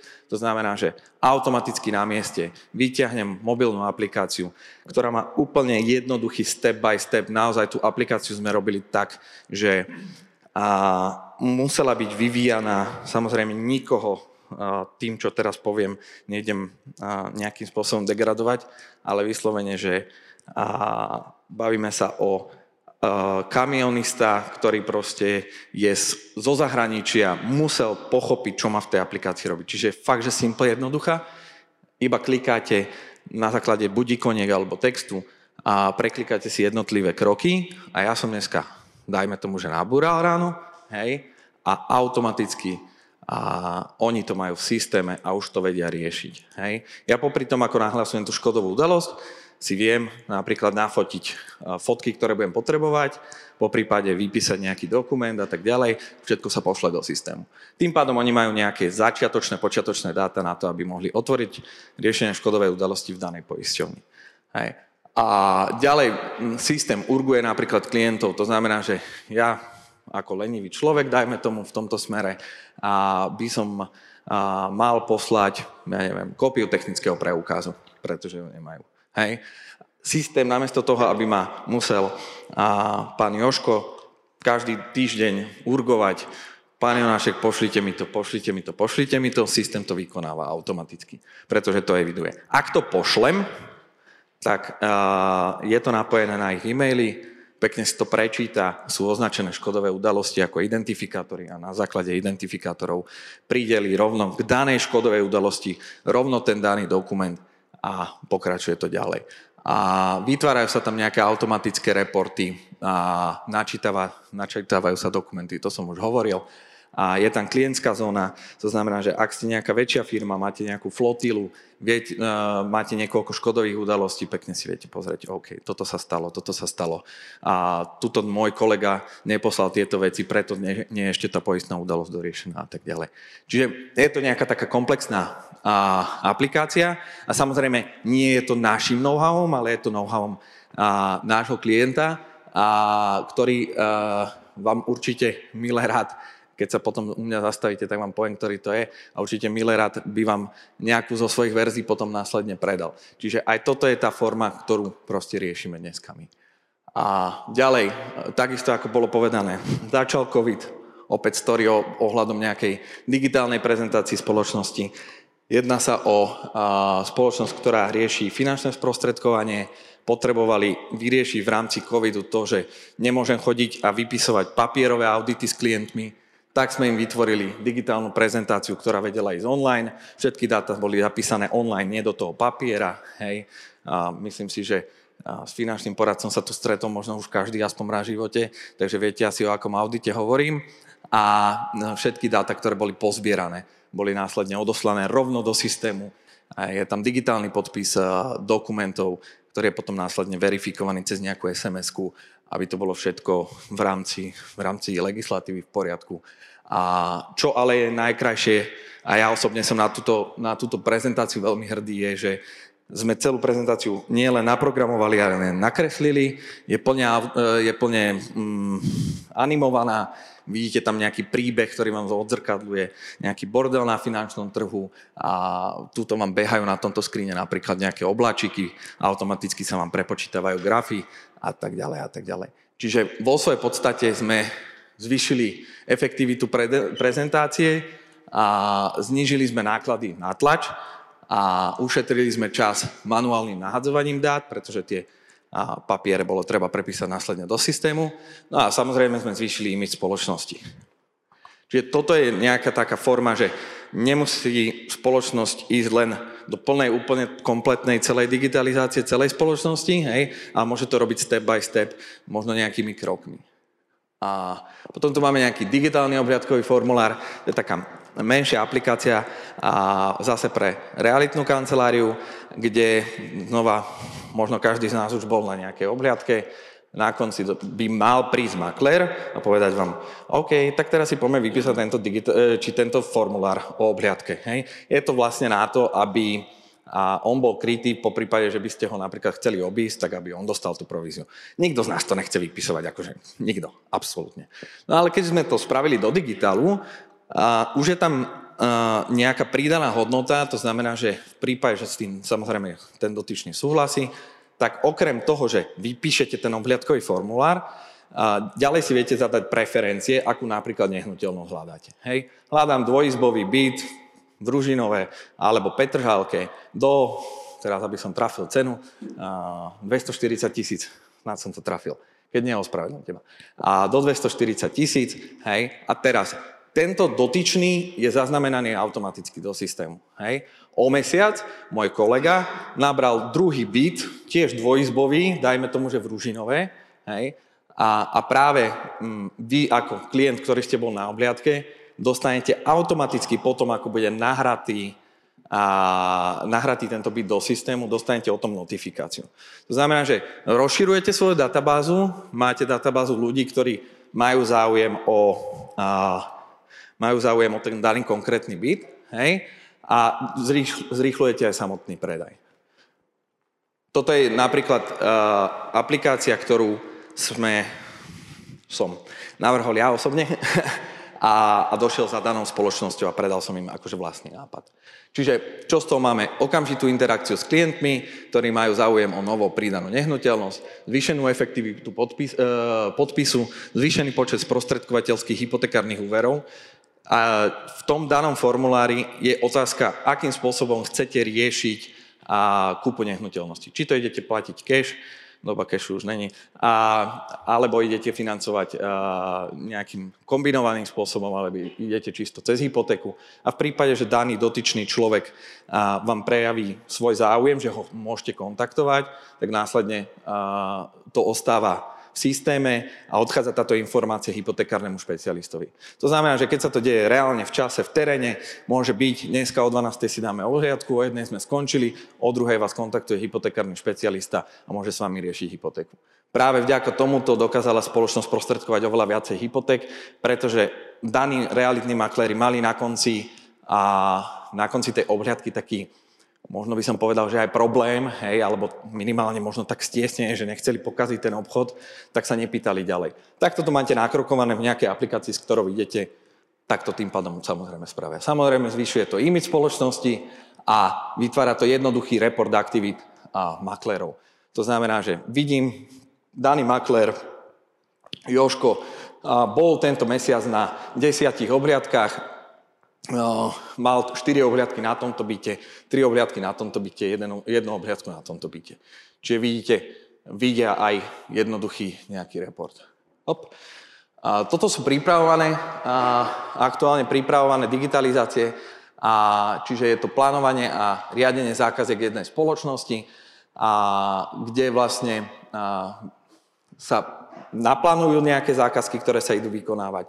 Následne sa sleduje priebeh tých zákazok, pridávajú sa k nim nejakí dodávateľia, je tam zoznam dodávateľov, filtrácia, automaticky sa posielajú nejaké SMS-ky tým daným dodávateľom o tom, že nejaká nová práca je. Aktuálne teraz pracujeme na špecifikácii klientského alebo teda dodávateľského systému. To znamená, že tí dodávateľia sa tam budú prihlasovať namiesto toho, aby to tá spoločnosť riešila telefonicky, WhatsAppmi a podobnými vecami, Excelom, zapisovali si všetko do Excelu, tak to budú mať pekne všetko v jednom systéme. Tiež mali problém, zavolala im jedna firma, potrebujeme nejaký dokument spred 3/4 roka. Hej. A teraz, kým ho dohľadali v mailoch, v drive, hentam, samozrejme organizácia prečinkov, nič. A tuto jednoducho si cez search bar alebo inú filtráciu nájdú, čo potrebujú a vo svojej podstate sa k tomu dokumentu dokážu dostať do minúty. A je to všetko naozaj o tom, že si potrebujeme my s tým daným klientom sadnúť, povedať si, čo potrebuje, aký je jeho problém, a pozrieť sa na nejaké možno inovatívnejšie riešenia a následne vyhodnotiť a spraviť špecifikáciu. To, čo vidíte, ten obrázok napravo, tomu hovoríme wireframe, a je to vlastne jedna z foriem, ktorú využívame my na prípravu daných projektov.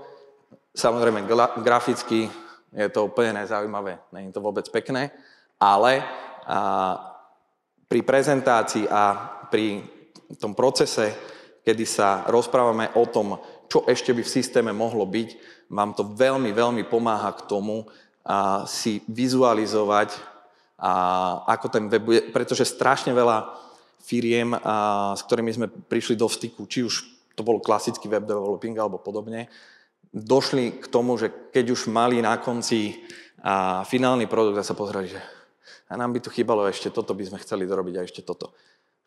Keď sa vytvárajú tieto wireframey, vidíte vopred každú jednu obrazovku. Hej? Nevidíte to graficky, ako to bude pekné, hej? Ale vidíte, aké dáta budú zobrazované. A tým pádom viete, že aha, tu mi chýba ešte toto, tuto mi môže chýbať ešte toto. Čiže to veľmi, veľmi nápomáha k tomu, aby sa vytvorila kompletná špecifikácia. No a potom tu máme ešte jeden projekt pripravovaný, ktorý vlastne rieši je to digitalizácia vo svojej podstate kompletná digitalizácia celej firmy, ktorá má na starosti nejakú činnosť, tiež nechcem moc o tom hovoriť, ale v podstate prepája ľudí, ktorí sú v teréne s kanceláriou. To znamená, že kancelária dostane informáciu, treba ísť tam a tam, vyriešiť to a to. Kancelária to nahodí do systému. Automaticky ľudia v teréne, ktorí majú tablet, sú v aute, to môžem povedať. Ak vám to pekne vyskočí, kde, čo, ako a vo svojej podstate ten daný vodič už rieši tie dané zákazky. Tu bol zase problém ten, že vodiči po ukončení svojej činnosti potrebovali jednotlivé dokumenty, ktoré zozbierali počas vykonávania svojej činnosti, dostať do kancelárie a kancelária s tým musela pracovať následne ďalej, hej? A aby mohla celkovo tú objednávku ukončiť. A tento proces je navrhnutý tak, že všetky dokumenty, ktoré bude potrebné podpísať, sa podpíšu na tablete a potom následne jednotlivé dokumenty budú odoslané priamo do kancelárie. To znamená, že ja teraz skončím zákazku a hneď kancelária vidí, že som zákazku skončil. Dokumenty sú predpripravované na základe dát, ktoré som tam ja počas tej jazdy, samozrejme, keď nešoferujem. A počas tej jazdy dopísal, preto tých polí je tam naozaj že minimum, ktoré musia dopísať, ale sú podstatné.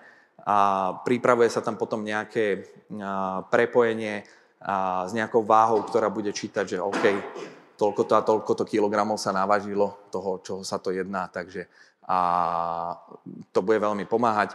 Ďalej je tam automatická fakturácia, to znamená, že jednoducho cez API sa pošlú dáta do fakturačného systému, ten vytvorí faktúru a pošle ju naspäť do systému a pošle sa aj klientovi.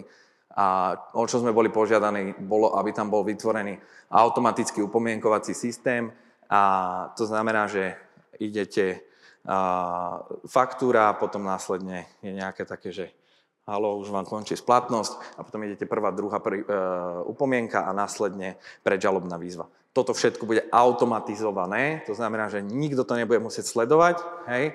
A budú mať na to síce tabuľku, do ktorej sa môžu pozrieť, ktorá bude mať možno nejaké farebné, nie že možno, ale nejaké farebné škály, tým pádom budú vedieť, že ktoré firmy sú v akom stave, ale vo svojej podstate odpada strašne veľa práce, ktorá bola, že je to nevyhnutná práca, hej? Pretože keď vám niekto dlží peniaze, tak je to samozrejme nevyhnutné a to riešiť. Ale tu sa bavíme naozaj o tom, že je to vec, ktorú dokáže vykonávať software za vás a namiesto toho vy, dajme tomu, že tým zaberiete hodinku a pol týždenne práve takýmito veciami. A práve to je to, že ste tento čas ušetrili a môžete ten čas využiť úplne na inú činnosť.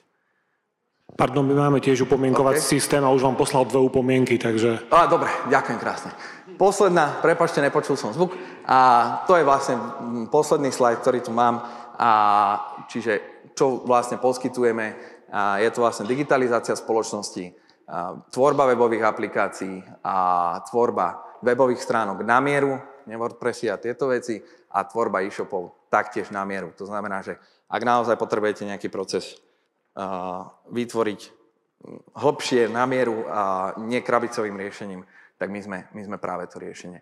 A nájdete nás potom v stánku 6, tam hore pri tých dverách a tam vám milé rád ukážem aj nejaké iné ďalšie naše veci. Ďakujem za pozornosť.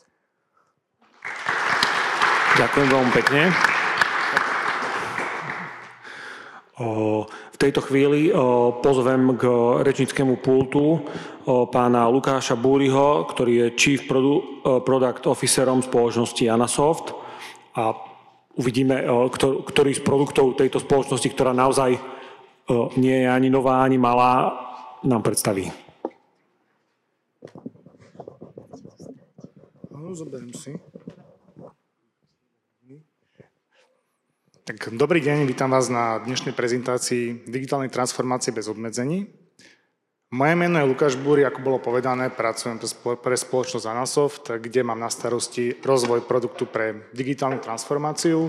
Možno len tak v stručnosti o Anasofte, sme slovenská IT spoločnosť, ktorá je na trhu už cez 30 rokov. Máme 5 takých základných divízií. Prvá je ERP, ktorá sa venuje správu nehnuteľností, divízia Smart Industry, ktorá rieši digitalizáciu výrobných procesov a logistiky. Ďalej divízia, v ktorej pôsobím ja, kde riešim primárne digitalizáciu rôznych procesov so zameraním na podpis. Potom tu máme ešte divíziu, ktorá sa venuje custom vývoju. Možno taká zaujímavosť, na Slovensku patríme medzi top 10 spoločností pre custom development. Myslím si, že úvodný slajd povinný, tak to stačilo v rýchlosti, určite si nás nájdete na webe. Poďme si spovedať skôr, čo detaľnejšie robíme u nás v divízii. Je to asi nie úplne ľahké povedať pár vetami, ale pokúsim sa. Riešime prevod papierových procesov do digitálnych procesov so zameraním na podpis. Nechcem nejako hovoriť moc o legislatíve, ale veľa ľudí to zaujíma, čo je to vlastne ten elektronický podpis. Elektronický podpis je akákoľvek elektronická informácia, ktorá je spojená s inou elektronickou informáciou. Čo je na tomto zaujímavé, že nemusí to byť náš občiansky, ktorý poznáte zo Slovensko.sk a podobne, ale môže to byť čokoľvek. Môže to byť e-mail, môže to byť podpis SMS-kou, ako už bolo spomenuté, alebo podpis nejakým digitálnym perom. Naša púť začala cez 10 rokov dozadu, keď sme pre prvého nášho klienta vytvorili Android aplikáciu, ktorá sa v tom čase primárne sústreďovala iba na zobrazenie PDF dokumentu a jeho podpis. Následne sme túto aplikáciu rozvíjali, doplňali funkčnosti, nie iba podpisovanie, ale aj príprava dokumentov, odoslanie dokumentov, ich archivácia. A z tejto najskôr aplikácie pre jedného nášho klienta sa stala produktová aplikácia. Časom sme funkčnosť našej Android aplikácie rozšírili aj na ďalšie platformy, ako je iOS alebo Windows. A potom, ako nastala doba digitálneho onboardingu a obchodovania z domu, tak sme tieto funkčnosti, ktoré sme mali zatiaľ v natívnych aplikáciách, preniesli aj do webu. A web alebo webový prehliadač má takú výhodu, že klient alebo pracovník, ktokoľvek, keď niečo rieši z domu z pobočky, nemusí nič inštalovať na svoj počítač, všetko vybaví pohodlne a jednoducho z webového prehliadača. Potom ďalším tým produktovým vývojom sme vyvinuli službu OK dokument, ktorá by mala slúžiť alebo slúži pre stredné firmy, malé firmy alebo dokonca aj pre jednotlivcov. Opäť je to webová služba, ten používateľ nemusí nič inštalovať, stačí sa prihlásiť a platíte vlastne za to, čo používate. Myslím si, že každý, ktorý vyvíja nejaký produkt alebo niečo tvorí, by si mal uvedomiť, že aké sú jeho silné stránky alebo v čom je iný oproti konkurencii. Bolo ťažké vypísať iba 3 body, tak taký ten prvý, sme slovenské riešenie, všetko vzniká u nás v Anasofte, je to naše know-how, naša technológia, čo nám prináša veľkú flexibilitu, vieme reagovať flexibilne na požiadavky trhu, zákazníkov a možno by som to nemal povedať, ale vieme aj rýchlo opraviť nejaké malé chybky, ktoré sa určite pri každom vývoji softvéru ako nájdu. Ďalšia vec je to, že neriešime iba nejaké jednoduché procesy podpisovania, ale vieme riešiť aj komplexné procesy. Predstavte si, že máte firmu, kde máte niekoľko konateľov, ktorí sedia v rôznych kútoch zeme a potrebujú podpísať sadu dokumentov v rôznom poradí, takže toto je tiež niečo, čo vieme zabezpečiť a riešiť. Pred tými 10 rokmi sme začali s vlastnoručným podpisom, ktorý sa vykonáva perom, stylusom, prípadne prstom alebo iným prostriedkom na dotykovú obrazovku, či už je to tablet, počítač alebo signpad. A výhoda takéhoto vlastnoručného podpisu je to, že je to niečo, čo máte stále so sebou, vždy si ho zapamätáte, nemusíte riešiť SMS-ky, OTP kódy, prípadne second factor aplikácie. Samozrejme, že nie je to iba o tom podpise, ale my v rámci toho obrázku podpisu vieme zaznamenávať aj dáta tohto podpisu a v spolupráci s písmoznalcami sme vyvinuli analyzačný nástroj, vďaka ktorému vedia daný podpis skúmať a robiť tú svoju expertnú analýzu. A dovolím si asi tvrdiť, že dáta takto zaznamenaného podpisu sa vedia možno že lepšie skúmať a hlavne ich je viac ako pri tom papierovom podpise. Samozrejme, že nie vždy je to iba o podpise, niekedy je podpis iba tá čerešnička na torte a o moc dôležitejšie je to, čo sa udialo pred podpisom alebo po podpise. To vlastne kolegovia spomenuli. Napríklad uvediem, mám také 2 prípady. Máme spoločnosť Lunis. Ak nepoznáte Lunis, sa zaoberám distribúciou a rozvozom potravín, ovocia a zeleniny. Fungujú tak, že šofér, majú 2 zvozy za deň, šofér ráno zobere bedničky z depa, kde je pripravený tovar pre klienta, dostane k tomu dodací list a nejaký doklad, naloží si to do auta, potom príde s zákazníkom, kde to vyloží. V ideálnom svete si to zákazník skontroluje, dá šoférovi peniaze, odchádza spokojný naspäť na centrálu, avšak nie je to vždy také rúžové. Veľakrát sa stane, že pri kontrole dodacieho listu nejaká položka chýba, prípadne klient nejakú vráti, prípadne niektorej položky je viac, ako si klient objednal. Vtedy musí šofér manuálne editovať dodací list, musí tam dopísať tie zmeny. Samozrejme po tej editácii už nevie nejako prepočítať, koľko má klient zaplatiť, lebo tie prepočty nie sú úplne jednoduché. Vracia sa späť na centrálu s opraveným dodacím listom. Samozrejme, že klient si tovar ponecháva. Na back office musia vytvoriť nový dodací list, vystaviť nový doklad a šofér iba s týmto upraveným dodacím listom a dokladom pri ďalšom závoze, čo môže trvať aj niekoľko dní, ide ku klientovi a vlastne dostane od neho tie peniaze, ktoré mu dlžil. A toto sme vyriešili tak, že momentálne šoféry disponujú tabletmi s našou technológiou, kde majú evidenciu elektronických dodacích listov, vedia si tento elektronický dodací list upraviť, dochádza tam automatickému prepočtu ceny a potom samozrejme sme prepojení aj s fiškálnym modulom, mobilným fiškálnym modulom a ten šofér je priamo na mieste vystaviť aj doklad o zaplatení.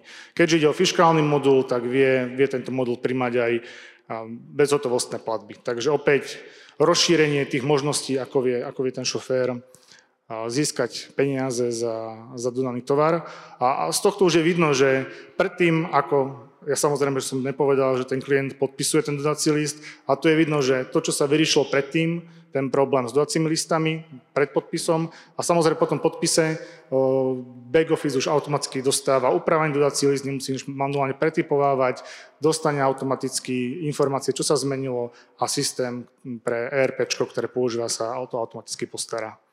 A ďalším takým prípadom by som uviedol ČSOB banku, ktorá už momentálne podpisuje elektronicky vo svojom internet bankingu. Tam to bolo zaujímavé najmä tým, že bolo potrebné klientovi alebo klientom zabezpečiť všetky dokumenty, ktoré potrebovali v rámci procesu podpisu nejakého produktu vidieť. Či už dokumenty na podpis, povinné na prečítanie, alebo iba dokumenty, s ktorými museli byť oboznámení. Takže opäť bolo to skôr o tej príprave dokumentov, integrácii na veľa systémov a potom ten samotný podpis bola už v úvodzovkách taká formalitka.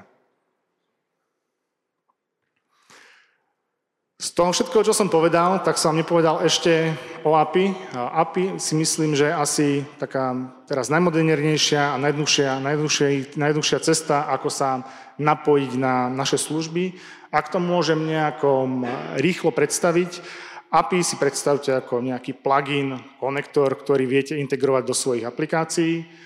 Môžeme teraz technicky, fungujeme na REST.json API, takže moderná technológia, prípadne viete sa na naše APIčko integrovať aj prostredníctvom Microsoft konektora, takže ak využívate akúkoľvek zo služieb Office 365, či je to SharePoint, Navision, tak dokonca bez nejakých programátorských zásahov viete začať digitalizovať svoje papierové procesy. A APIčko je určené podľa mňa pre každého, kto chce začať digitalizovať papierové procesy. Sú tam nejaké predpoklady, že mali by ste už mať nejaké aplikácie. Buď aplikáciu, kde dokumenty vznikajú, alebo aplikáciu, kde dokumenty sú archivované alebo ukladané. Takže je tu nejaký predpoklad, nemôže si APIčko integrovať niekto, kto funguje s Excelom. Čo je dôležité, je aj to, ako rýchlo toto APIčko viete používať. Skúsim povedať taký konkrétny príklad. Jeden z našich posledných klientov, Spartan Race, dokázali integrovať alebo dokázali si naintegrovať naše API do pár vývojových mendeov.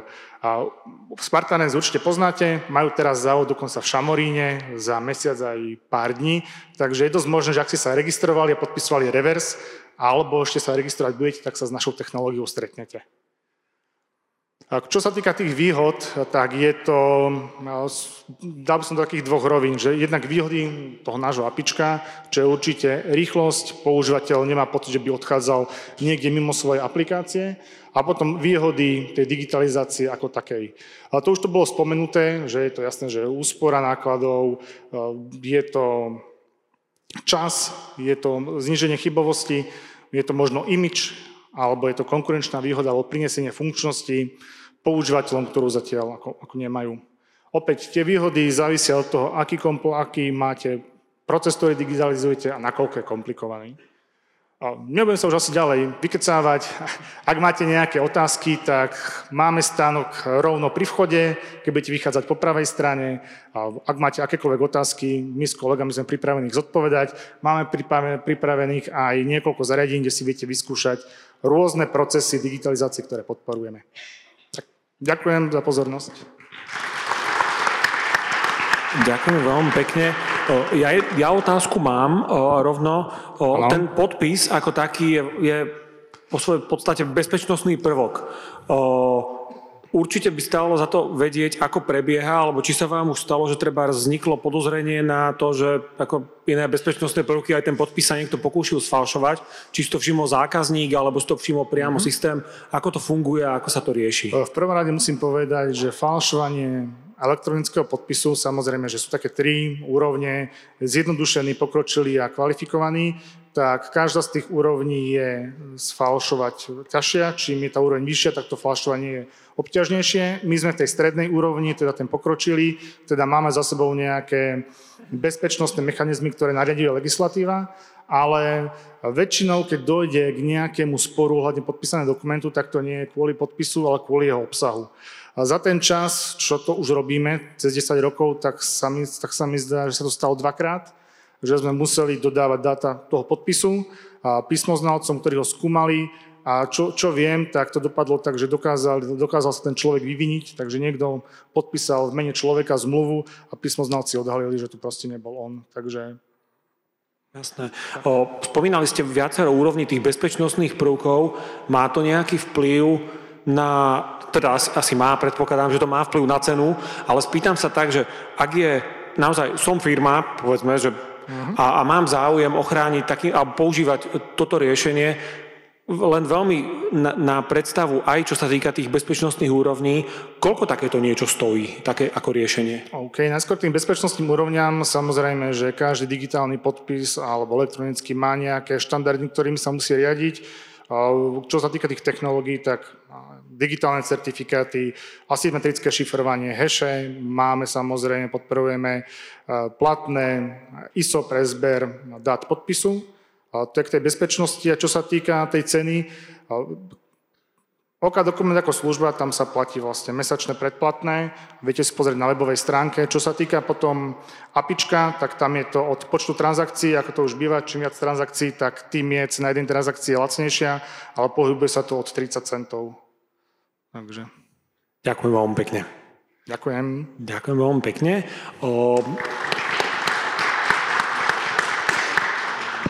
Prišli aj nejaké otázky cez slajdo. Myslím, že to, čo by bolo dobre sa spýtať, je asi pána Pristáča. Konkrétne to bola otázka na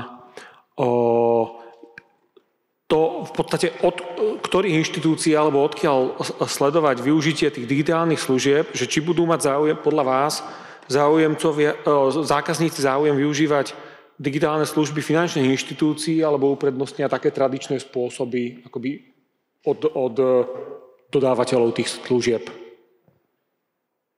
Možno aj z hľadiska digitálneho onboardingu. Neviem, či som úplne pochopil tej otázke.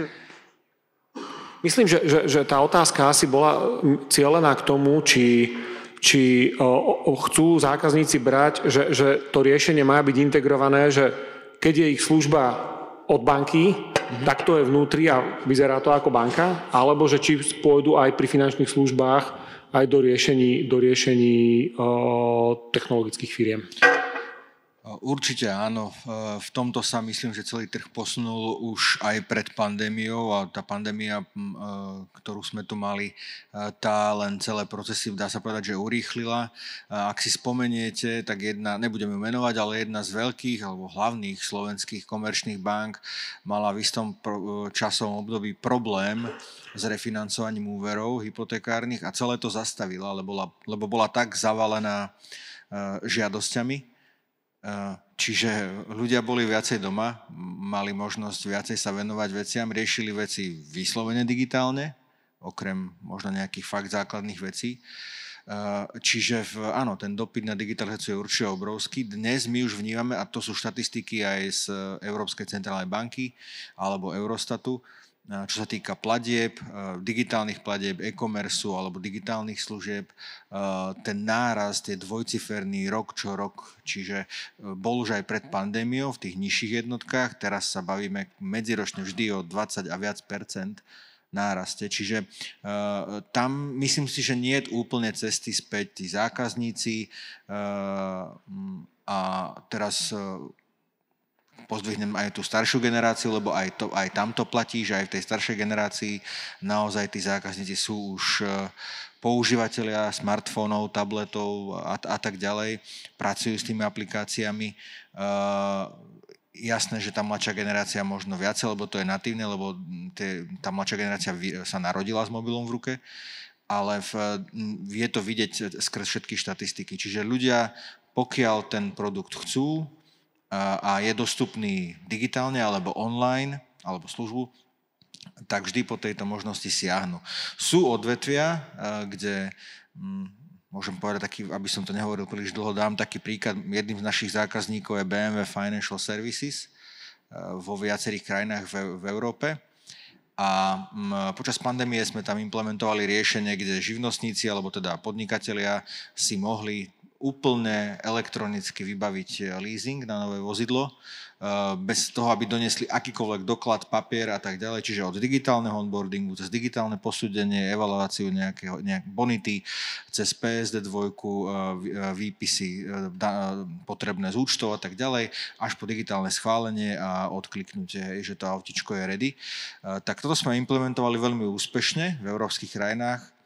A chceli sme sa pochváliť a chceli sme ísť s týmto riešením aj na americký trh, kde BMW je tiež veľmi prítomné, silné.